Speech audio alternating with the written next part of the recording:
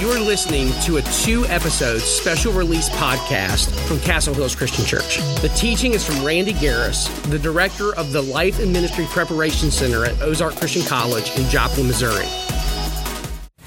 Well, I'm glad you're here. Honored to visit with you. I don't know exactly in an hour what to hit, to be honest with you. Because my big rocks that matter the most to me, let me just tell you what they are, basically. I kind of bumped across it this morning, but number one problem on marriages, bar none, is that love makes claims on you that you have to be a grown-up to do. And we blame each other and we ignore the obvious. But there's not a man in this room that if you're shortchanging what the image of God looks on your life, your wife gets shortchanged. Your kids get shortchanged. You got to grow up. You just have to grow up. And honestly, your wife can help you, and you can learn much from her. But you're going to need other men to help you. That's just a reality. One of the realities is gals. This culture is hard on women. It's tough. It's a broken culture. And because it's a broken culture, and not a lot of girls just have a fragileness or a callousness. Tends to be one of the two. And so what happens is there's not been enough healing in my own life, and so I think my husband is the one who's not measuring that. My husband is not, well, that may be true, but that's not the issue on the table. The issue on the table is, did I ever come to wholeness? So the first big rock is you got to grow up. Here's the good news. We're a kingdom of resurrection people. I don't care the family you came from. I don't care your background. Lazarus still comes out of the tomb. And so there's a sense in which, Lord, would you do again? I know I'm kind of summarizing here, but we every now and then go, God, I'd love to see a great big miracle like the dividing of the Red Sea or manna. And God says, well, those are neat miracles, but I have a more powerful miracle. I want to take an unholy man from an unholy world. I want to make him holy and put him back in an unholy world. That's still the biggest miracle. And lo and behold, that's what's happening in many of your lives. You know that story. And so the first big rock for a good marriage is you got to own your own maturity. I grew up in a ranch background. I grew up with a dad who wasn't a Christian. Dad became a strong Christian. Dad's a great man. But the dad I had was pretty severe. All I knew was you don't make mistakes. My job was to keep Dad from getting mad. My job as a little bitty boy. You ever see that in curling at the Olympics where they put the block, down the ice, and the guy with the broom in front of it just sweeping like crazy? That's kind of how I felt like I grew up, was with a broom. What will make Dad mad? And I'm on a tractor and all kinds of stuff, and I'm just trying. Well, in my own brokenness, anything I failed at was so humiliating. Anything I failed at was just so miserable. I had my dad's value system that if you don't make mistakes, you're good. And if you do stupid mistakes, then you're kind of worthless. Christ had to redeem me from that. Christ had to repair me. And so that being repaired, come on in. That being repaired by Christ is and jump in the middle here. Jump in the middle. I don't know why people avoid me like this.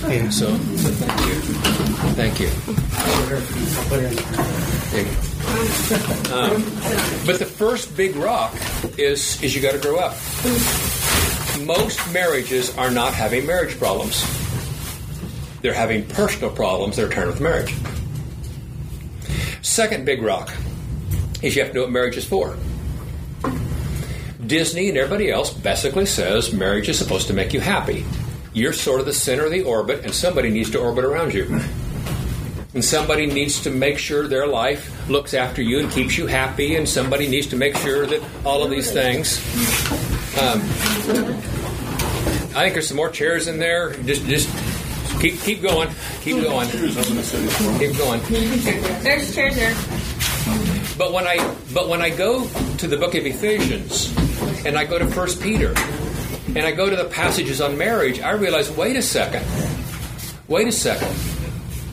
And I'm quickly trying to summarize what I did today, but we're made in the image of God, and God has a relationship with us that is very much covenant relationship. It's not a conditional relationship, it's a covenant relationship. And God said, the same thing that you see me do, you get to do with another human being. And not only get to know another human being, but you two will actually, even out of your own bodies, get to bring more human beings.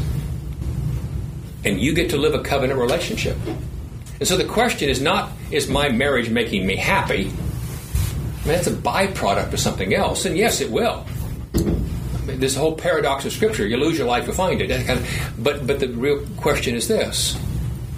Am I living out with my spouse what God is living out with me? And so, marriages. If I were to draw a tree, that's a terrible tree. But if I draw it out, its roots are pretty simple. My marriage is sacred ground, and I get to partner with the living God to look after this son or daughter of the Lord. And that the roots are this covenant here. The second thing that he says in Ephesians is marriage is actually sanctifying to you. It's where God knocks off your rough edges. I thought I was a gentle, gracious, patient man until I got married. And then I realized I was far more selfish than I thought it was. And marriage is both the place that I walk into my wife's life and try to be a blessing in her life, to meet her needs as God has designed her. But it's also the place that God says, Randy, you don't even know what you need. You actually need a little bit of a crucible. Let me use a quick illustration. When I first got married, and for a long time, I'm happy to help Julie with her housework. Until she mentioned it. Oh, it just ruined everything.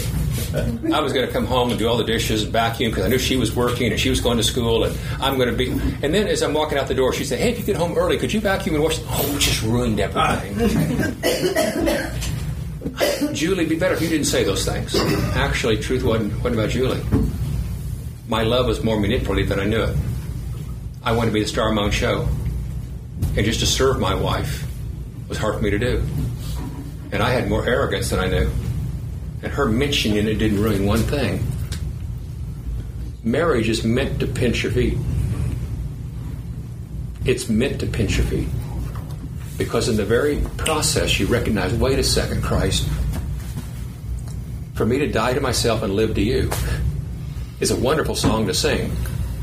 But I actually got to go home and do this. And then God sort of winks and says, watch this. When you do these two things, here's the fruit of your marriage. You'll be deeply in love. You will be deeply in love. But these two things, you don't get the fruit by chopping out the tree. You don't get the fruit by going straight to the fruit. You get it because this is this stuff. So the first big rock you got to behold. Second big rock, you got to know what marriage is for. Third big rock is you got to know ultimately that my affection for somebody really is as a result of my own investment. Talked about that some. Fourth big rock, and we're not going to do this tonight. You're just in time. Fourth big rock is every man needs loved a little different than a woman needs loved. From the time a little boy hits this world, any of you got little boys, you know this. They want to know, is anybody proud of me? Is anything that I do matter? Every little boy has a craving of, sweetheart, you have no idea how proud of you I am. You have no idea. My son when he was 3, or my son when he was 13, or my son when he's 41, if I actually want to love my son, from the time he was 3 or 13 or anything else, it was, Troy, I'm so proud of. The respect I have for you, Troy. Man, I wish my kids were raised by as well as a dad you are raising yours. And my son knows he's loved primarily through a door that has to do with respect. when Troy was 13, gangly 13-year-old kid, doing his sports, whether it's basketball or whatever it was, he always used a fishing phrase. Untaught, never thought about it, but it was, "Hey, Dad, come here. I want to show you something. Hey, Dad, I want you to see something." Why? He's fishing for a father's compliment. He wanted to play me one-on-one. And I could still beat him back then because I would cheat. But he wanted me to lean against the wall and while I huff and puff and say, "Nice job, Troy. You could have given up a long time ago. Nice job. Troy, you took me to the edge on that one. And the fact you didn't give up, wow," and fist bump kinds of things. I work with college kids constantly, and I'll get tender on this if I'm not careful. Without exception, the young men who come and sit with me are wanting a blessing from an older man. Somebody tells me I amount to something. Somebody tell me you're not disappointed in me. Somebody tell me you're proud of me, please. And my job as an old man working with college kids is to sit especially with young men and speak a blessing over them that their dads didn't do. Oftentimes because their dad thought he might get a big head, and I don't want my kid to get a big head and all that kind of stuff. And I don't know why, but dads missed it. Every little girl that hits the world is a little different. From the time little girls are 3, I don't care where they are, little girls want to know, do I matter to you? Is there a place in your life for me? When my daughter was 13, my daughter would be shooting baskets. She's my 6-foot-tall daughter, and she was 6 foot, but 6th grade or 5th grade. Looked like an Amazon because everybody else in her class was pygmies. But she'd be out shooting baskets, and she'd come open the door, but she never used Troy's words. Troy always said, "Hey, Dad, I'm going to show you something. Hey, Dad, I want you to see something." My daughter always opened the door and always said this, "Hey, Dad, would you come out and shoot baskets with me? Hey, Dad, would you come stay with me while I shoot baskets?" There was a relational sense of Dad, is there a place in your life? Julie wanted me to work hard for the church. She wanted me to work hard. But Julie's number one thing, and she never verbalized it because she didn't know how to verbalize it. She wanted to know that she didn't have to compete against my work or compete against my interest or compete against my hobby. She didn't have to have all my time, but she needed to know where I'm going to have such a full day, it just makes me, feel so bad. But, hon, this is what you mean to me. That part of it, and she didn't care how long my day was if that got sort of clarified. Every woman basically needs a man who will emotionally invest in her. If a guy's not emotionally investing in his wife, you might as well marry another guy. Girls run in groups of 3 to 5, actually 3 or 4. Apparently the herd of elephants, I know where they are. Girls run in groups of 2 to 3 to 4. Guys run in groups of 5 to 10. You go, well, wait a second, that's a gang. No, stay with me. If I had 2 tickets to a Spurs ball game and I say to a guy, find a good friend and take, and if you can't find a good friend, bring the tickets back, the average guy could go to 5 to 10 other people and invite them and feel very comfortable going with that. And if he couldn't find 5 or 10, he might bring the tickets back and go, hey, I couldn't find anybody to go. If I go to a girl, and it could be a Spurs game, I have no idea, but if I've got 2 tickets or something and I say, hey, go find a good friend and go with this, if he can't find anybody to bring the tickets back, she'll go to 2 or 3 and bring them back. Because a girl feels like she starves to death emotionally in a circle of 5 to 10. That's why junior high was such a drama for you girls. 3 friends could be together all school year, but one friend is gone over the summer, and the third one shows back up in the fall, and nobody knows where we are. We can't figure out because that sense of belonging is so deep. And the average guy takes his wife home, loves her immensely, brings her in, and includes her with his 5 to 10 best friends. His mom and his dad and his brother, and his co-worker, and he can't figure out why emotionally she's still hurting. Because you've got a 3-year-old little girl the same way you're married to a 3-year-old boy. And this woman needs to know that she matters to you. And every single day, you sort of start at the even ground again. Today you matter to me. And you do it with words like, I noticed and I appreciate, never tell you, and thank you. And sweetheart, I don't know how you do it.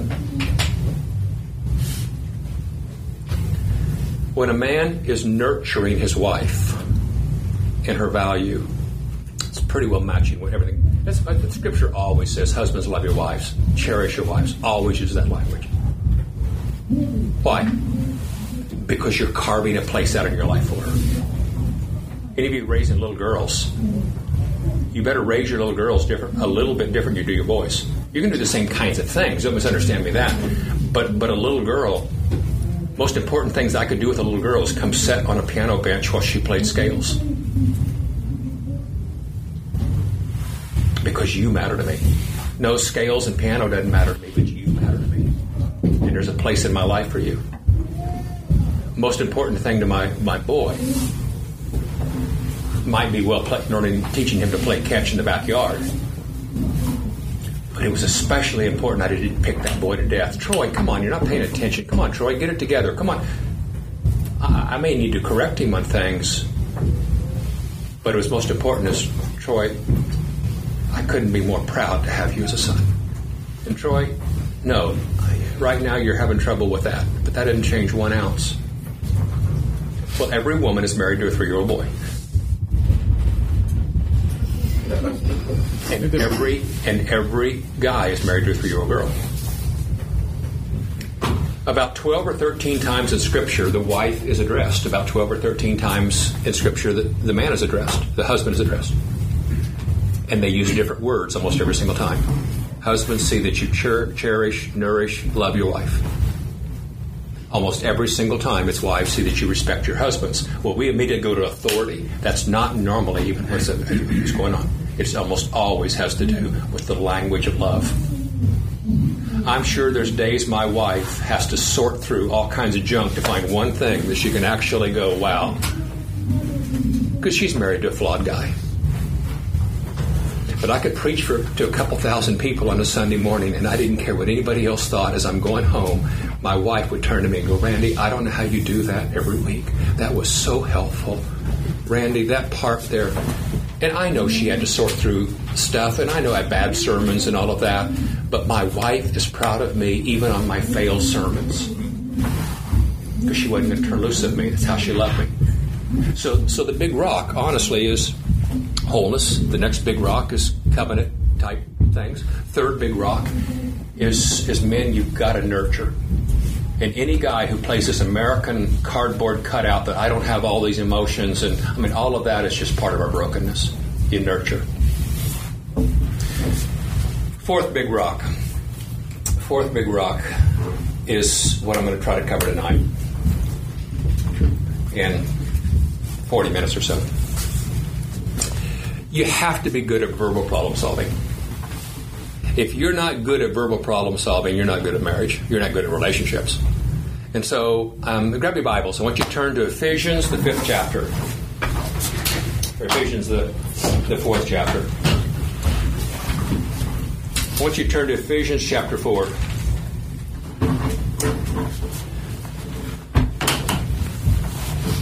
The book of Proverbs says over and over again,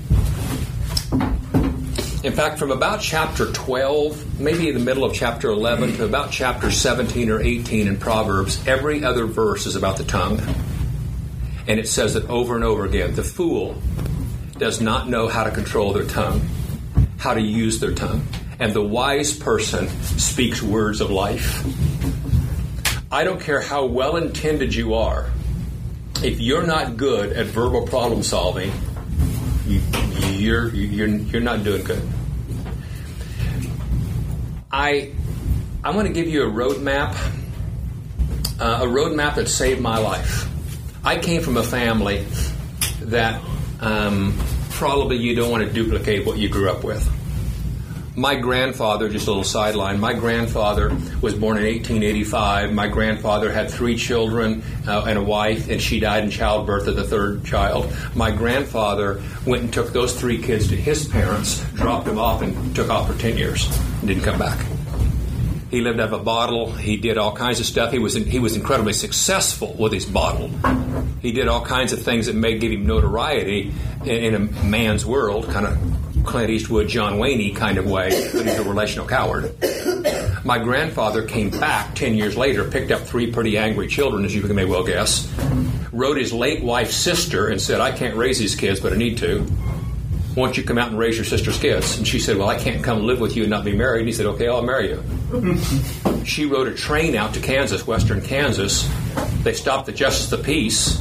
They get married. They go to the house. And that couple had 5 children, and my dad's part of that 5. My dad got kicked out of high school as a sophomore in high school for fighting, never went back. My dad disappeared for 5 years and probably lived out of a bottle. Dad did everything. Dad, about age 20, joined the military. As the military kind of straightened up, came back and married the valedictorian. Figure that one out. And my dad is as good a man as I've ever met. But my dad was pretty lost my first set of years. He had integrity, but my dad didn't know what to do with these emotions. And I watched a mom who was a Christian love my dad when he was so hard to love, and I watched my mom fight hard to respect her husband. And I watched this sequence out, and I was in college when my dad got it, and my dad broke, and my dad came to the Lord, and my dad's a great guy. He's an elder to the church for years. Dad's 90, and so I want you to know I've seen firsthand what happens in the gospel. But here's what I know. My parents were not good in my years of being home verbally problem solving. Mom avoided anything with confrontation, and Dad just blew up. So an avoider and a blow-upper, and that's what I had. Well, I grew up in that home, and I have part of my mom and part of my dad. I hide the part that's explosive so you don't know it's there. But inside it's there. And I avoid until I blow up. This passage saved my life. Let's go through it. The first part of Ephesians 4 is how do you have harmony in the church. Ephesians 5 is how do you have harmony in the home. And smack dab in the middle is this section on the tongue.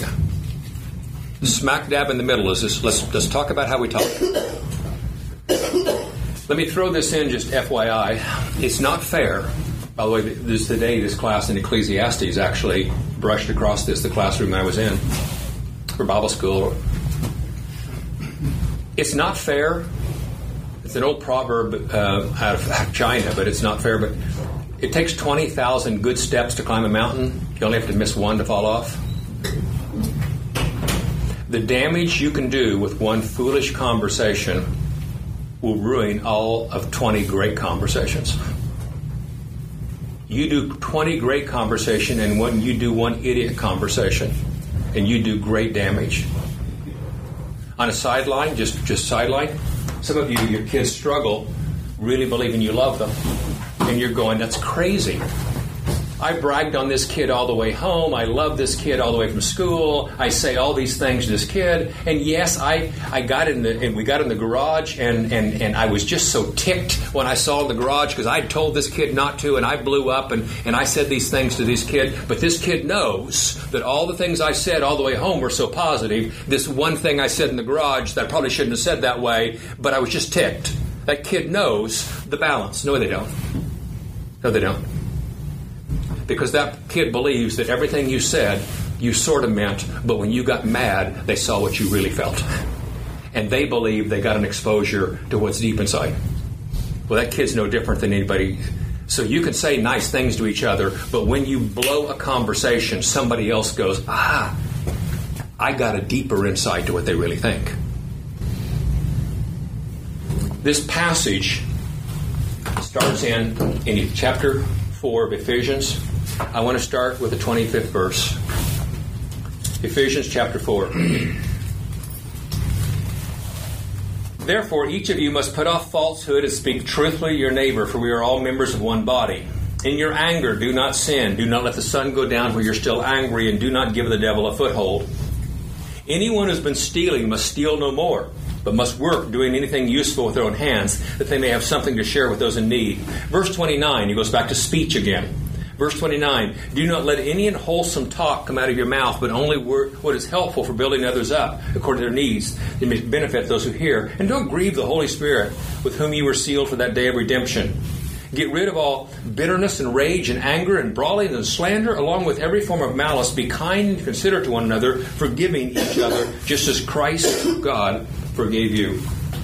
I want to give you 3 rules to godly speech. 3 rules that under any tension in your parenting, any tension in your marriage, and any tension with an employee. But these would be in particular the 3 things you have to do with a mate. These 3 rules to godly speech, I would call them 3 legs on a stool, or 3 braids in a rope. When I give the 3 to you, I am confident that as I go through the 3, not a single one of you is going, well, I never thought of that. Well, I've never heard that before. No, you're going to nod your head, and you're going to say, yeah, I know that, and I try to do that, and yeah, I know that, and I try to do that, and yeah. So you're going to go, Randy, this is pretty redundant. I think I know these 3. Yeah, but I happen to know the culture we've raised in. And I know what our culture does. You do these 3 things, but you practice them separately, and they are worthless separate. They are worthless separate. They have to be tied together to have any. My wife might fix a recipe that has flour and vanilla and shortening, and together in the combination, pretty stinking good. But you let her serve the vanilla on Tuesday, the shortening on Thursday, and the flour or whatever word I used on Saturday. We ain't got much, because separate they're worthless.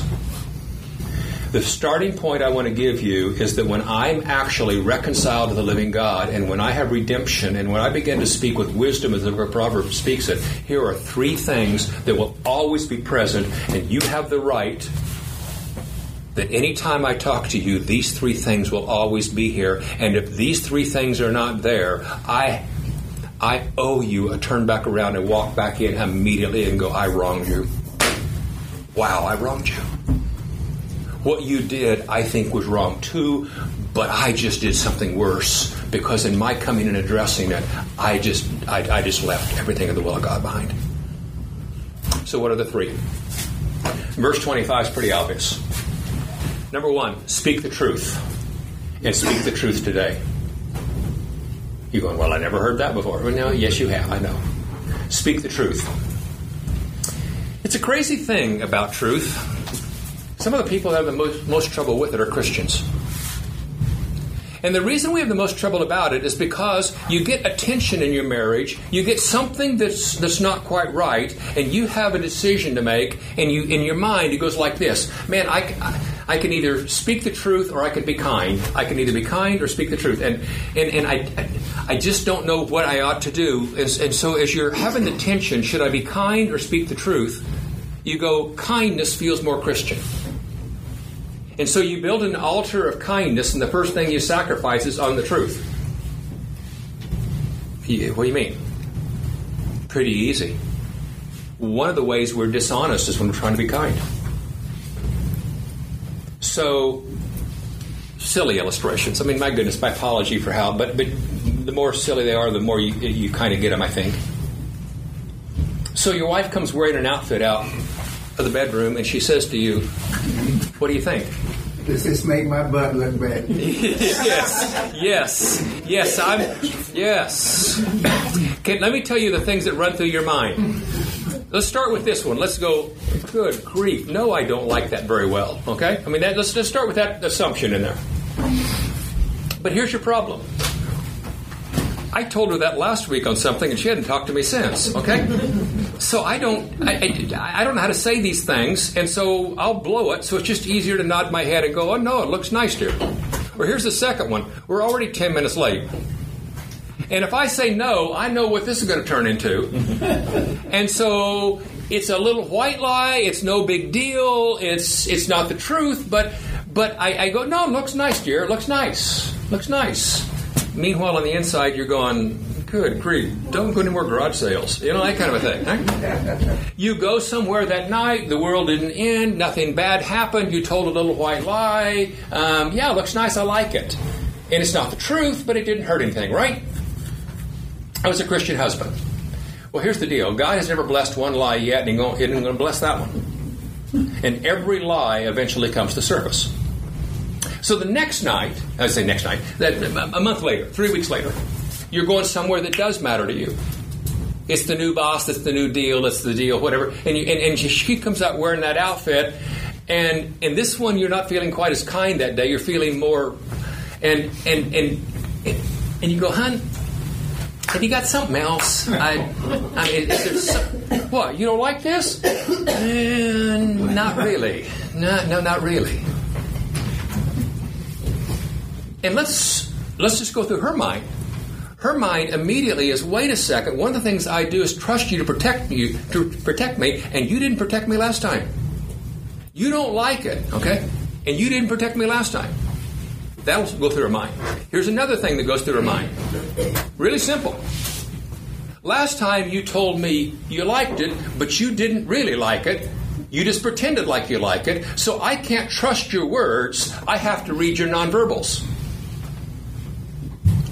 And so suddenly you've introduced a new game in your family called 20 Questions. No big deal. She went back and changed. You went on. The next night she wears something out and she says, how's this look? And you go, I like it. She says, no, I can tell. You don't like it. No, I do like it. No, I can tell the way you said it. And what you've done is you've introduced a whole way of communication in your family that I can't depend on you to tell the truth. That happens, by the way, on a gazillion things.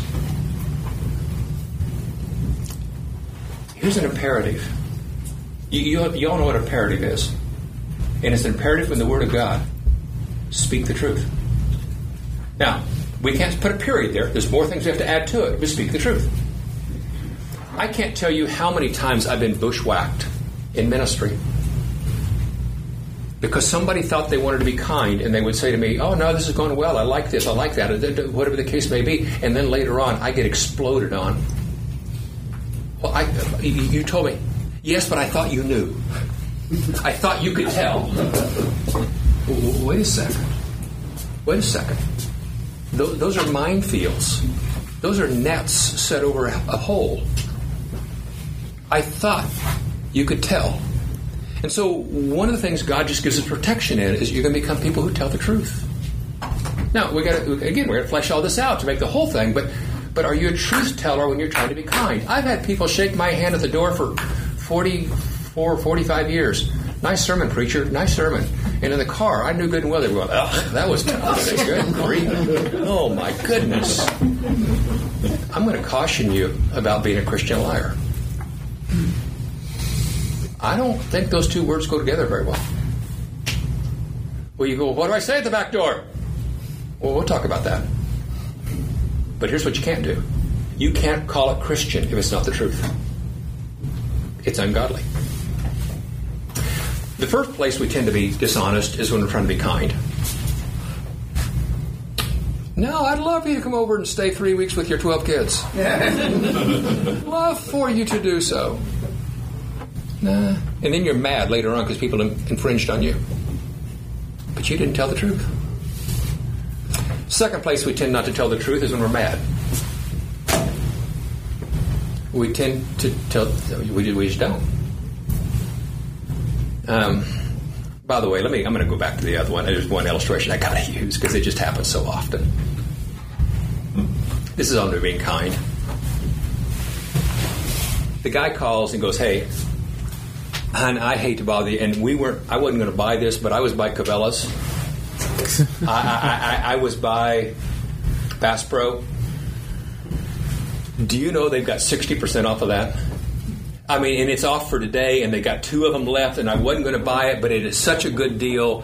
My goodness, it's down to $475, and it's normally, and they're just going through the spiel, and what do you think? And the wife is sitting here going, we need that like we need a hole in the head, okay? And finances are tight, and you think there's $475, but in her mind, she's sitting here going, But I don't want to be a naggy wife. I don't want to be a wife who picks like that. My goodness, and so she tends to go, oh, whatever you think, hon. I mean, honestly, if you think it's a good idea, it's fine with me. If you want to be an idiot, and she hangs. Notice, by the way, how old I am. Hangs up the phone. I don't think you hang up the phone like that anymore. I don't know what that is. She went through the Rolodex too, by the way. But anyhow, that's another story. She hangs up the phone and she's going, I don't know why he thinks that, but I need her to be kind. A month later, your finances are tight and they're sitting around a table, and it really is stressful trying to figure some finances out. And the wife says, not me, I just think we're going to have to start watching our money better and not do silly things. And he goes, I don't think we are. Tell me one thing. Well, that thing, that XYZ that you bought, that's not, wait a second, that's not fair. You said you didn't care. Yes, but I thought you knew. I thought you would know. We do great damage. You have my permission to speak the truth when you're trying to be kind. That's biblical. Here's the second one. Get to it. When you're mad. When you're mad. So let's run again another scenario. I don't care what it is. You decided you guys are living from fast food restaurants way too much. You decide you're not eating healthy. You decide that you're eating in the car too much. And we're going to sit down and have real meals, and we're going to eat healthy and da-da-da-da-da. And part of the deal is I'll fight like crazy to get a good meal on the table, but you've got to fight like crazy to be home to actually eat it when it comes out of the oven. Good deal. And out of the last 14 days, 3 days out of 14, you've been really, really late.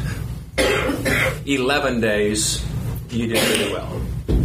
And on that third time in 14 days, it is absolutely burnt to a crisp. She's a little embarrassed. I tried something and it didn't work. And if you got here in time and you didn't, and she's just ticked. She's hurt. Now, whether she should or shouldn't be, it's irrelevant in the story, but she's mad. When she comes in, what's the chances in our culture that she's going to say, sweetheart, can I tell you, the 11 times in the last 2 months that you fought hard, or the last 2 weeks you've been here, those 11 times, well, that I know it had to be hard for you to do that, but the 3 times you've not been here have made this kind of hard for me. She didn't say that. Why? Because when you're mad, you exaggerate your point, you make your point. That's a universal. When you're mad, you exaggerate your point to make your point. And so what does she say? And again, I'm not authorizing this. I'm just reporting the news. I can't count on you. You tell me you're going to be here, and you're not going to be here. You've not been showing up. And he's going, wait a second. I remember being rude to my boss. I remember fighting the traffic. You're giving me no credit for the 11 times I fought like crazy. In fact, I offended somebody at work. And all you see is my failure. But we exaggerate our point to make our point. Angry people almost never tell the truth. You have to be so aware of that. You tend to throw a punch that is more than the issue. We could go through, I saw what time it is. I can't stay on this one long. But one of the things that we're dishonest on, when I was a kid, when my dad was chewing me out, one of the things I remember is, that's not fair. That's not fair. Yes, you're right about that, but you're not right about all this, and you lumped it all together. Some of you are crushing your kids because when you begin to get them on about that thing, it's not about that thing. It picks up other stuff. And your child doesn't have a truthful parent. So many illustrations you could go with that. But here's what he says. Speak the truth. You got to make yourself speak the truth. There's a third time we tend to be dishonest. And that's when we simply withhold honesty. That's an imperative. He doesn't say when you speak the truth. He says speak the truth. And so what happens? Pretty simple stories. This isn't fair. I'll pick on you since you're here. Mm-hmm. Let's make you worked for me. And in working for me, I'd like to be a decent guy.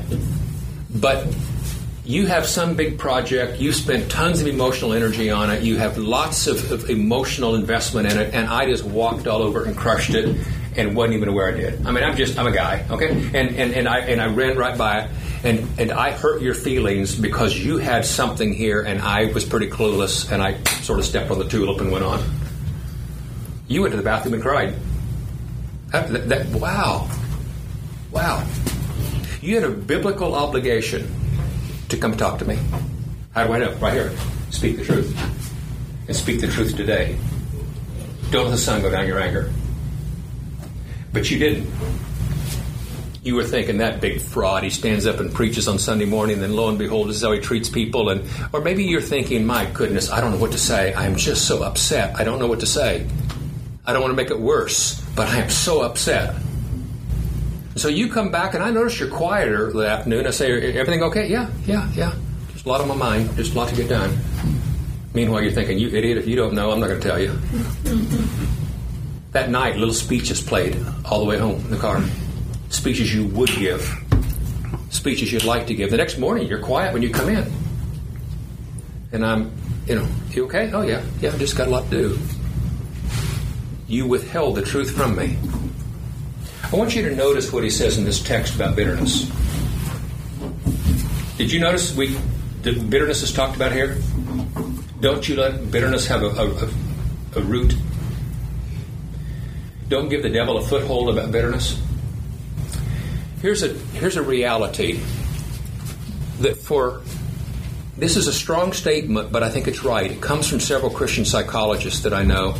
The number one source of bitterness for Christians is truth withheld. Number one source of bitterness for Christians is truth withheld. So when she didn't say what she needed to that day, when she thought about it that night, when she thought about it the next day, three things happen with bitterness. The emotions go up, the logic goes down, and the facts get fuzzy. You let me have a little root of bitterness in my pocket, I guarantee you the emotions go up, the logic goes down, and the facts get fuzzy. So 3 days later, she comes in and said, Randy, we probably need to talk. And her voice is even quivering a little bit. And say, well, fine, come on. And I can't figure out why her hands tremble just a little bit. I mean, we need to have a conversation, but what's the quiver in the voice? What's with the hands shaking? Because where bitterness is present, and maybe she didn't want the word bitterness, she's going to use the word hurt. Resentment, bitterness, all same words. What happened is you give bitterness even 12 hours and it grows into something else. The emotions go up. Number two, the logic goes down. Remember that. Everybody knows that if you meet an alcoholic, that his coordination is impaired in his alcoholism when he's drunk. What you don't know is the resentment and hurt and bitterness that I keep and I did not deal with in an appropriate biblical way impairs the logic. So we're having this conversation, and again, it's not fair to pick on you, but we're having this conversation and go, I am so sorry. And she said, well, you did this. I'm going, whoa, I'm so sorry. That was not what I was intending to do. And I say, you may not agree with me, but can I at least tell you what I was trying to do? And I give you my ABCD logic. And I say, now you may not agree, but you at least understand it. And you go, no, I don't. No, I don't. And you give me, and I'm not trying to be insulting, but you give me your Q, M, L, and Z logic. Why? Because resentment destroys your ability to be logical. Just always does. It goes to the soul. And here's a third one. Hey, I get to use the word Rolodex. Some of you know what Rolodex is. Here's a third one. The facts get fuzzy. Everybody has a jailhouse lawyer mind. We have a self-bias. So can you see this Rolodex full of cards? Let me spin it fast enough, and what it will do is it will throw out anything that hurts my case, and it will embellish anything that helps my case. And so we're sitting here, and she's going, last Monday when you did this and said this first, and I'm going, wait a second, hang on. I think you were the one who said first. And you'll go, that is not how it happened, and don't you tell me it was, because I've thought about it every single day since then. You've even needed it. No, the fact that you thought about it every single day actually probably means you're not telling the truth and don't even know you aren't. Many of you in this room have issues that have been there so long. You say, well, I know what it is. He never sees it. I always see it. No. You have tainted something. Your marriage can handle a lot of things. Your marriage can handle bad health. Your marriage can handle poverty. Your marriage can handle any number of things. Your marriage can't handle bitterness. And Christian psychiatrists tell us, psychologists tell us, the number one source of Christians is honesty withheld. So what do I do? The biblical truth is you speak the truth and you speak the truth today. Would everybody agree? Look at that. Verse 25. Each of you must put off falsehood and speak truthfully to your neighbor. By the way, he's been talking about this body, so I wouldn't get hung up on the word neighbor, but for we're all members of one body, and in your anger do not sin. Don't let the sun go down while you're still angry. All that's in the section on speaking the truth. Yeah, but I can't say anything because I'm mad. I'm mad. I get that. But you've got to have enough wholeness in Christ that I can be angry. Anger is not wrong. Be angry. Don't sin in your anger. Anger's not wrong. In general, let me kind of park here just a little bit longer. I don't know how you grew up, and every culture is different. In fact, we were talking about cultural differences a minute ago, just a little bit. The family you came and grew up in probably taught you to fight one of three ways.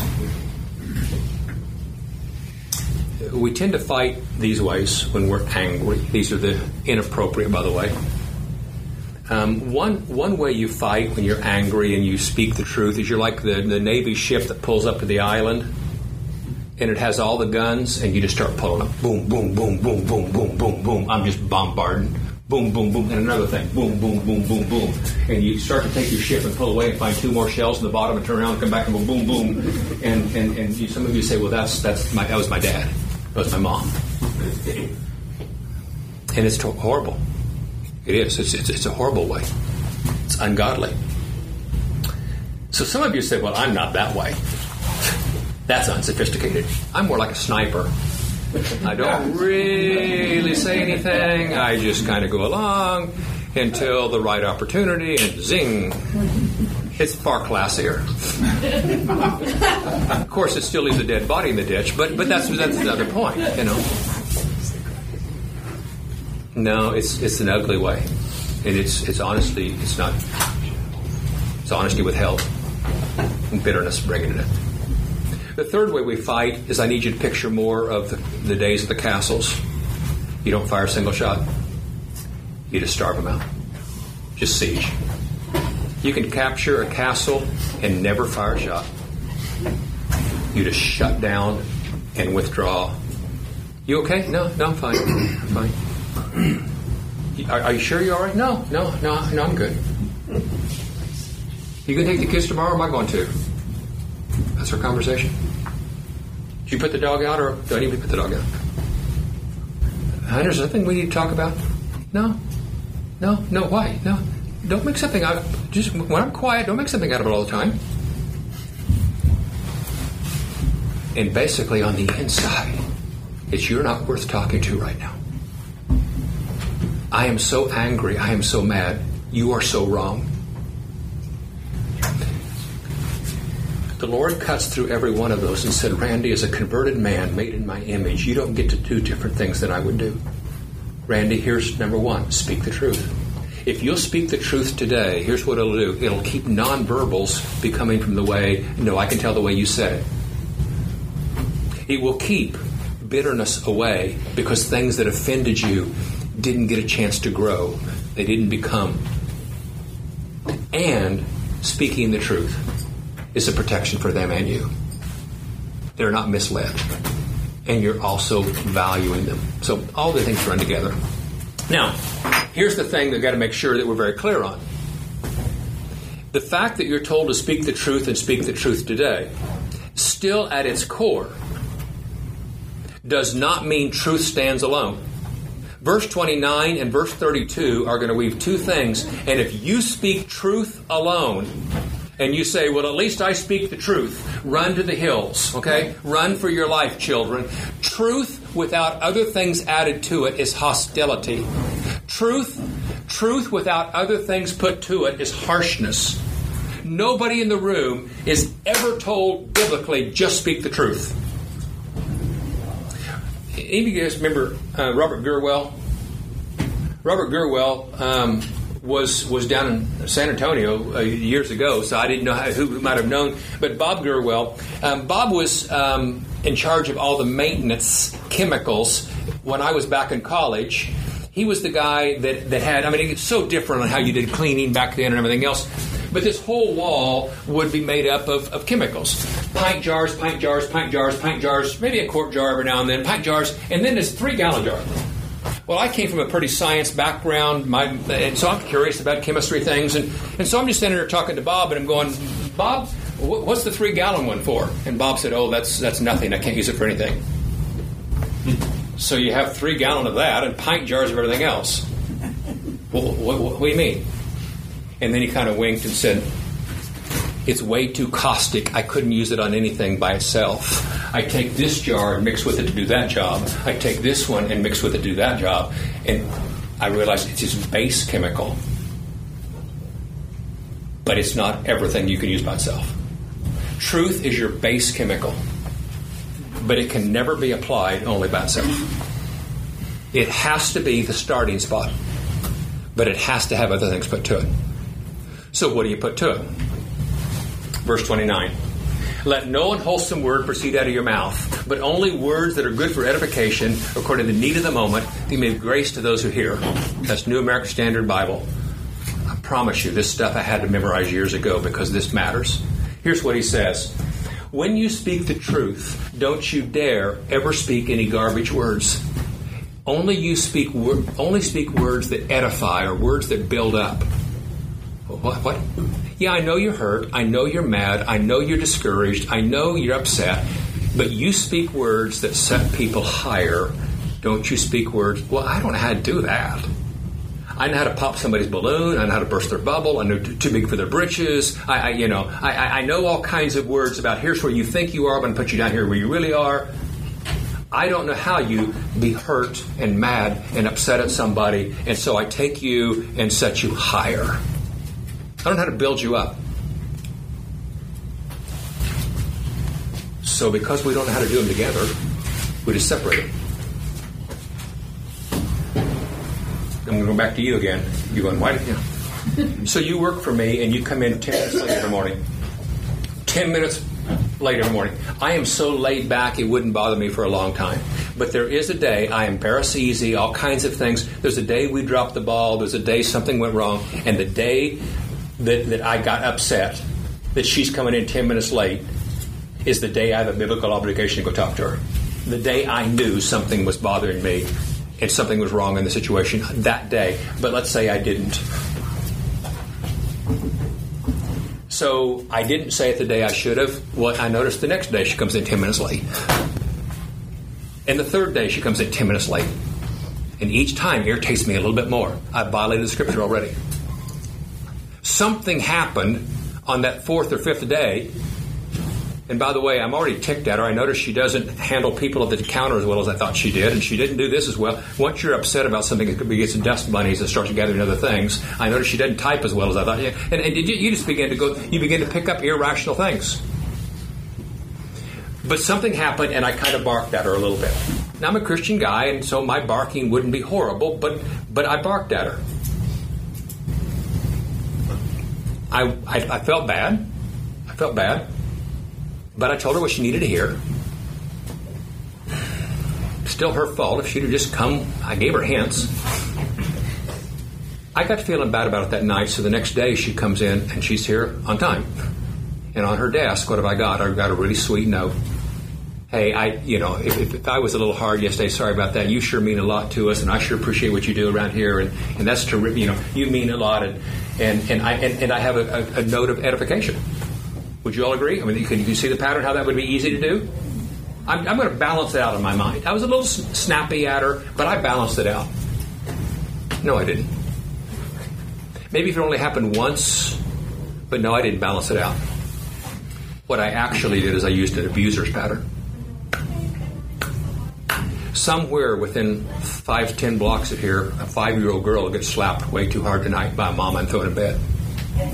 Somewhere tonight, a mama's going to scream at a little kid, "This is your fault. You brought this on yourself. I told you." And she's going to slap her way too hard and throw that little kid in bed. That little girl's sobbing and crying. And that mama's going to walk out of here going, "You're not going to make me feel bad. That's not me. That was you. That's on you. That's on you. That's you." But meanwhile, that mom walks out going, "Am I a bad mama? Am I a bad mama? Oh, am I a bad mama?" And all night, she sort of thinks about that. So what's she do? Tomorrow morning, she wakes that little 5-year-old girl up and go, "Good morning, sweetheart. Good morning. Let's have a better day today. How would you like to go to McDonald's and we'll get breakfast there and you can play in the balls and the nets?" And how'd that be? The little girl's happy too, so they go get breakfast and the little girl's playing up in the balls. The mama's saying, "See, I'm not a bad mama. Bad mamas don't take their kids to McDonald's." Yeah, they do. Because what you do is you compensate. You compensate and try to balance out what is inappropriate. There are men in this room that you're not very gentle when you talk about something honest, and you tend to fire. But you're very quickly trying to balance it out later with something. Book of James says, "Out of the same mouth can both blessing and cursing flow." Well, technically it can. Technically it can. In our part of the country, we have a lot of one-man coal mines. Back in the Depression, these old ranchers and farmers would find a vein of coal and just hand dig a well, or hand dig a little cave back in, getting just small amounts of coal. Most of the year, it's good water that seeps out of that. A month or two out of the year, it's bad water. Your cattle can drink out of it, but your horses probably can't, because it'll actually bother them. So if there's a one-man coal mine on your place, what you do is you fence it off. Well, technically, you could open it up when it's good water and close it when it's bad water, but nobody does that because nobody knows when it's going to be what, so you just fence it off all the time.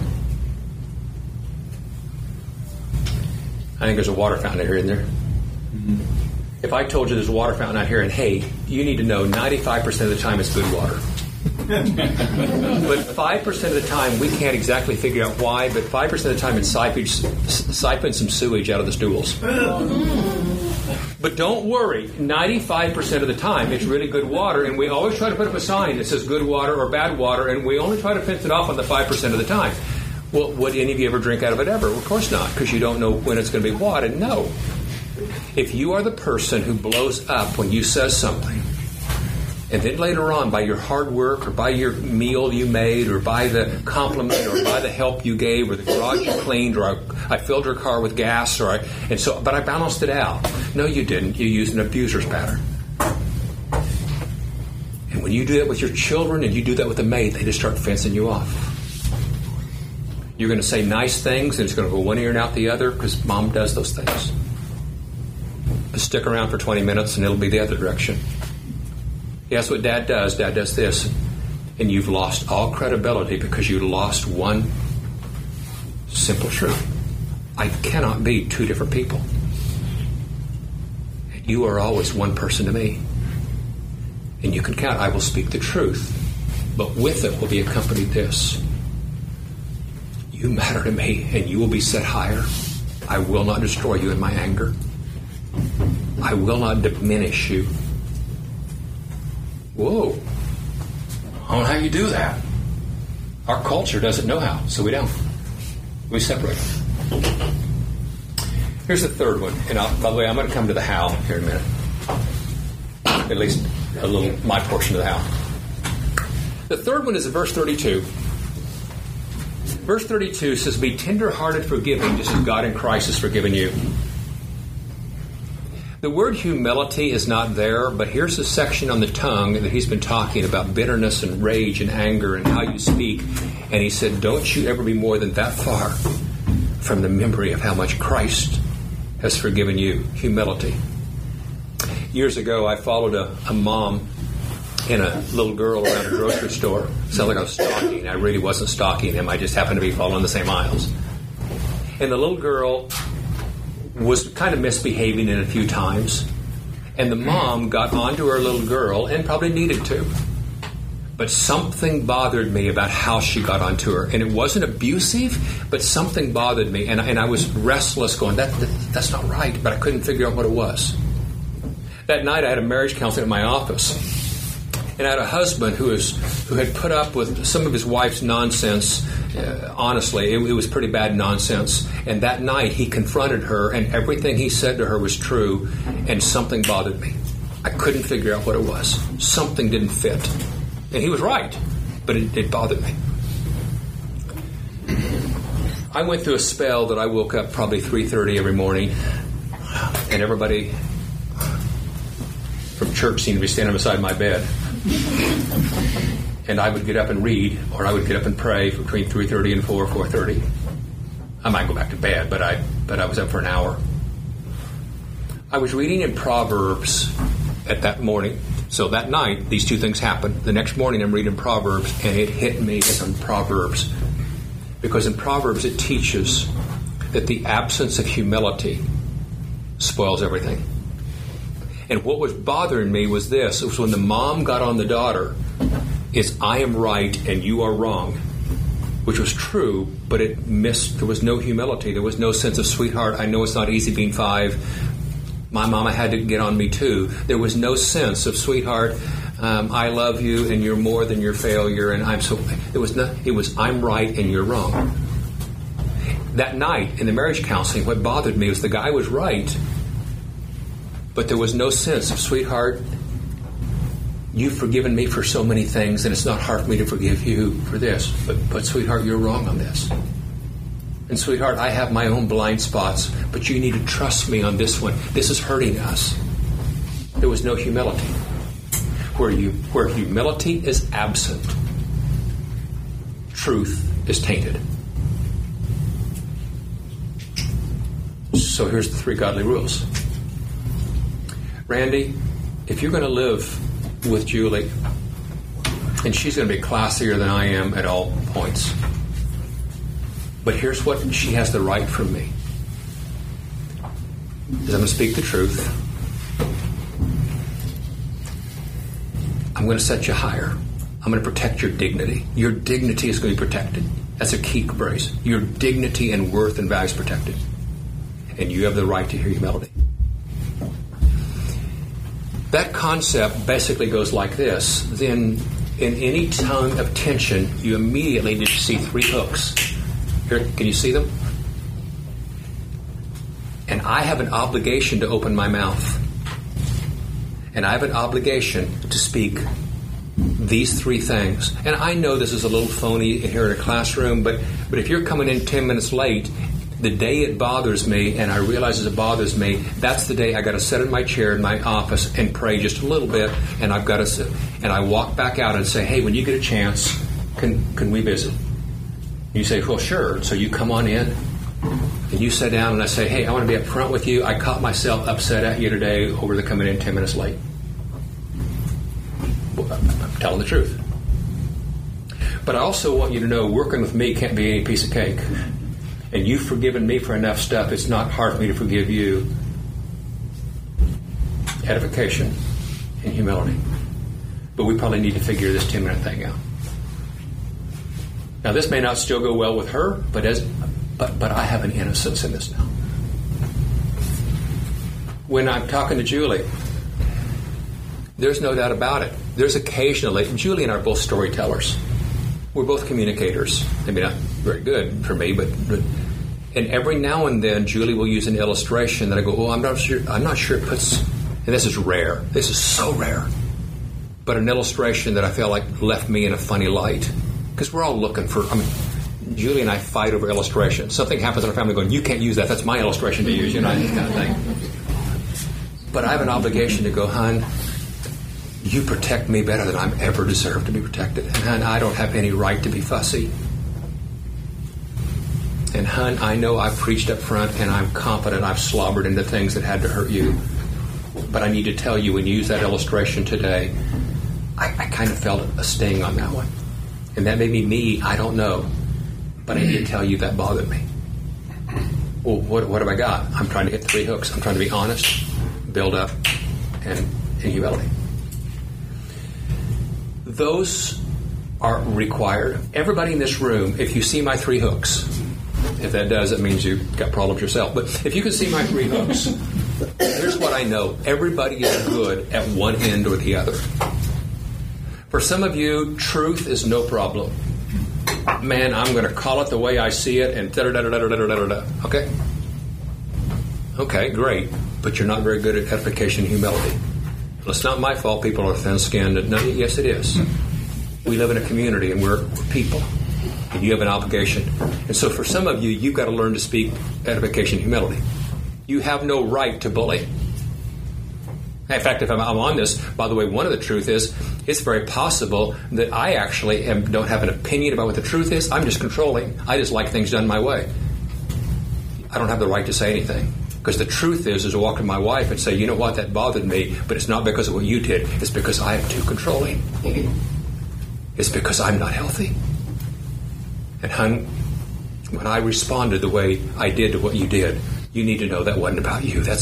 I have way too controlling of a nature. I'm sorry. But honesty.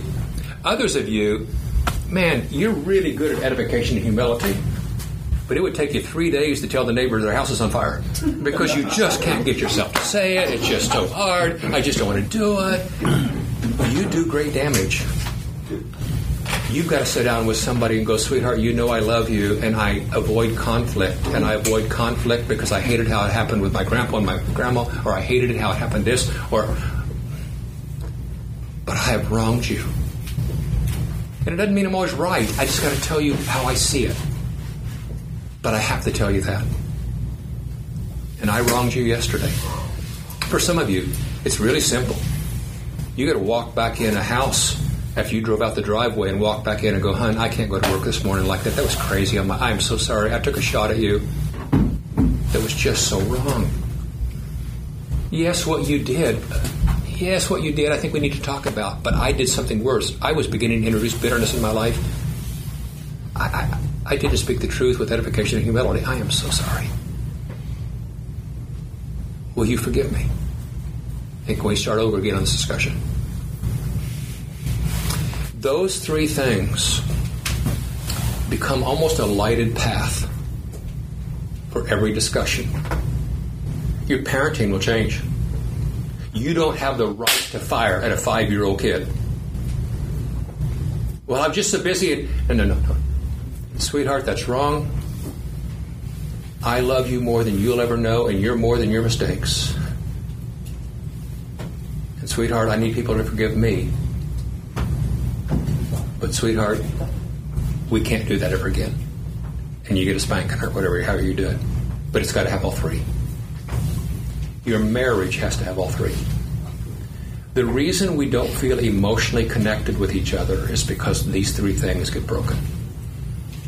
You want to drop the glass? I've been to hospitals a lot where that glass is, and I've watched couples try to touch each other through the glass. I've watched them want to hold their baby through the glass.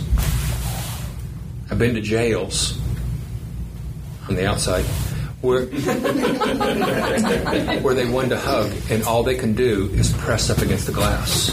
Some of you live in marriages that you're ready for the glass to come down. I think this is part of the mechanism, that glass coming down. You let a man come in and say, sweetheart, I've grown up and always lied to myself that I thought I had less emotions than other people and I only had 4 or 5 emotions. That's not the truth.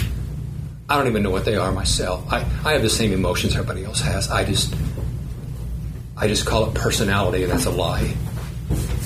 Truth is, I've never learned how to go into that room. And sweetheart, I need you to teach me. And hon, a great deal of what you get from me doesn't have the humility or the edification it needs because I haven't been faithful to Scripture. Those are the 3 patterns. I have the couples that I do premarital counseling with memorize those texts. Memorize them. Because I don't want you to remember some stupid talk Randy gave. I want you wrestling with Scripture. I want you waking your wife up the next morning going, "Hon, I was so wrong last night. I shut down." And you lived with a quiet guy who was moody. And, "Hon, I didn't tell the truth, and I didn't edify, and you didn't hear any humility. I was wrong. I just shut down." I don't know. Does this make sense? Let my people go is also biblical. What time is it? 6:14. I've got 2 minutes, 3 minutes. Any questions? I know this is inadequate, but 2 or 3 minutes. Any questions you want to ask? Anything that didn't make sense? Anything? So when you miss the opportunity to say things now, how do you put it? If you miss that opportunity, what do you do? You go back days later and... I think you do. I don't think you go back days later to straighten them out. You go back days later with confession. I want to say this very clear. Not everything that passes through our head has to be said. Okay, make sure I hear that. Because a lot that passes through our head is our own foolishness. A lot that passes through our head is our own controlling nature. So I don't want to go, "Hey, I thought something, I need to make sure they hear it." No. There's a chance I need to go worship with the Lord. And there's a very good chance you might even have a discussion today. I'm going to get to your deal in a second. It's very possible to go, "Wow, you know what? I am so frustrated, but I don't know what to even do with my frustration. I deeply love you and would never want to wound you, and yet I don't know that I have my own act together. Can we meet for breakfast in the morning and talk about this?" I'm okay. You don't say, "Hey, can we meet later?" Later is just throwing something off and we'll do something. "Can I meet you at noon tomorrow? Tomorrow night when you get home, can we talk through this?" I'm not telling you have to have a discussion, but you cannot go hide the broccoli under the plate without it beginning to turn rancid. And so that's the first thing I would say. Here's the second one where you were at. There are times I need to go back and say to Julie, "Hon, I didn't handle last weekend well. I am so sorry. We don't need to go plow that ground again, but I just need you to know when it comes up again, I want to handle it better. I didn't do well." I do think there's a place to walk in after work and go, "Hon, I owe you an apology. This morning was just not...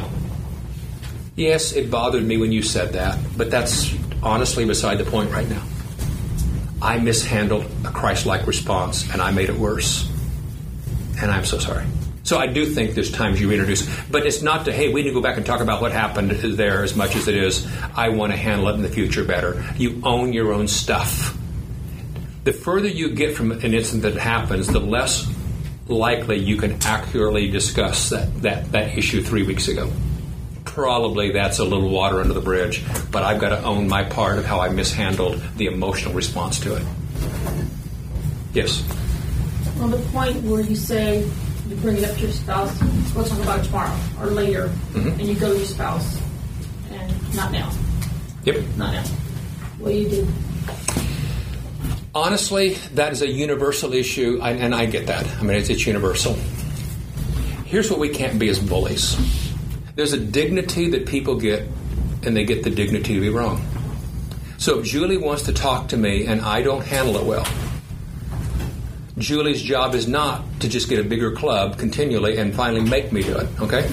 At some point in time, what Julie's got to do is realize the Holy Spirit's at work, and I've got to do this. I may miss a flight, but we got to do this, okay? One of the most profound moments in my life occurred with a Muslim couple in my office. And God gave an insight that I hadn't seen in Scripture, and it's Him that did it. The Muslim couple came into my office, and you're going, "What's this got to do with marriage?" Just stay with me. It's not about even their marriage. They came in and said, "Your Jesus is not as good as you guys think He is." Now, they were refugees from Iraq that we had helped, and they were beginning to fall in love with Christian people, but they didn't know what to do with Jesus. And they went and visited with their imam, and their imam sent them back to go, "Hey, their Jesus isn't as good as you think."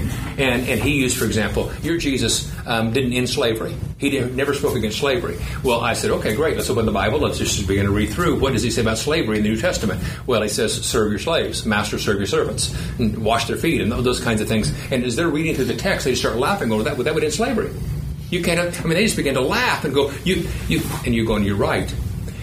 All of life, makes changes. And here's where I'm headed. All of life makes changes with force. We use armies. We use bullets. We use ballots. We outvoted you. There's more of us than there is of you. We use the force of personality. I just dominated you and I won. We use logic. See how wrong you are? We use force. 5, 6, 7, 8 roads, machetes, anything else. Force to make changes. There's one solitary road that goes the other direction.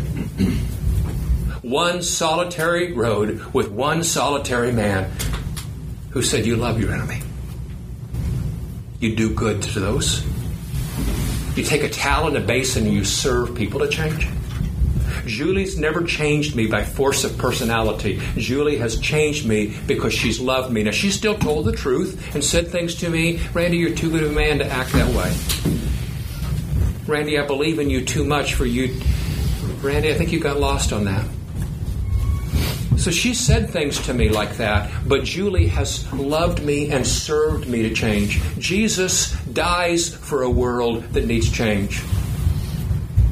We don't use force with one another. We don't bully one another. Don't bully your kids to the right positions. I'm talking about your older kids especially. You don't bully them. You don't nag them. At some point in time, the number one change agent of the Christian life is we love and serve people to change. Now, do we have to discipline our kids when they're under the age? Sure we do. No doubt about it. But it's never revenge. It's never retribution. It's because I love you enough that we're going to put discipline in here because I care for you, but it has humility with it. It has gentleness with it. It has firmness. Firmness and gentleness are not opposites. But with my spouse, no. I can beat Julie physically up. I'm bigger and stronger. You go, well, man, that's wicked. Yeah, it is. Yeah, it is. I can also, just by the nature of how I'm kind of wired, I can out-debate Julie. Doesn't mean I'm right. I'm just quicker. I mean, she's sharp. Oh, my, she's sharp. But I can beat her in a quick argument because my mind bounces and goes that way. And so I know the chess game I can get her in that I can win. Except I never followed Christ. You serve people to transition. You love them.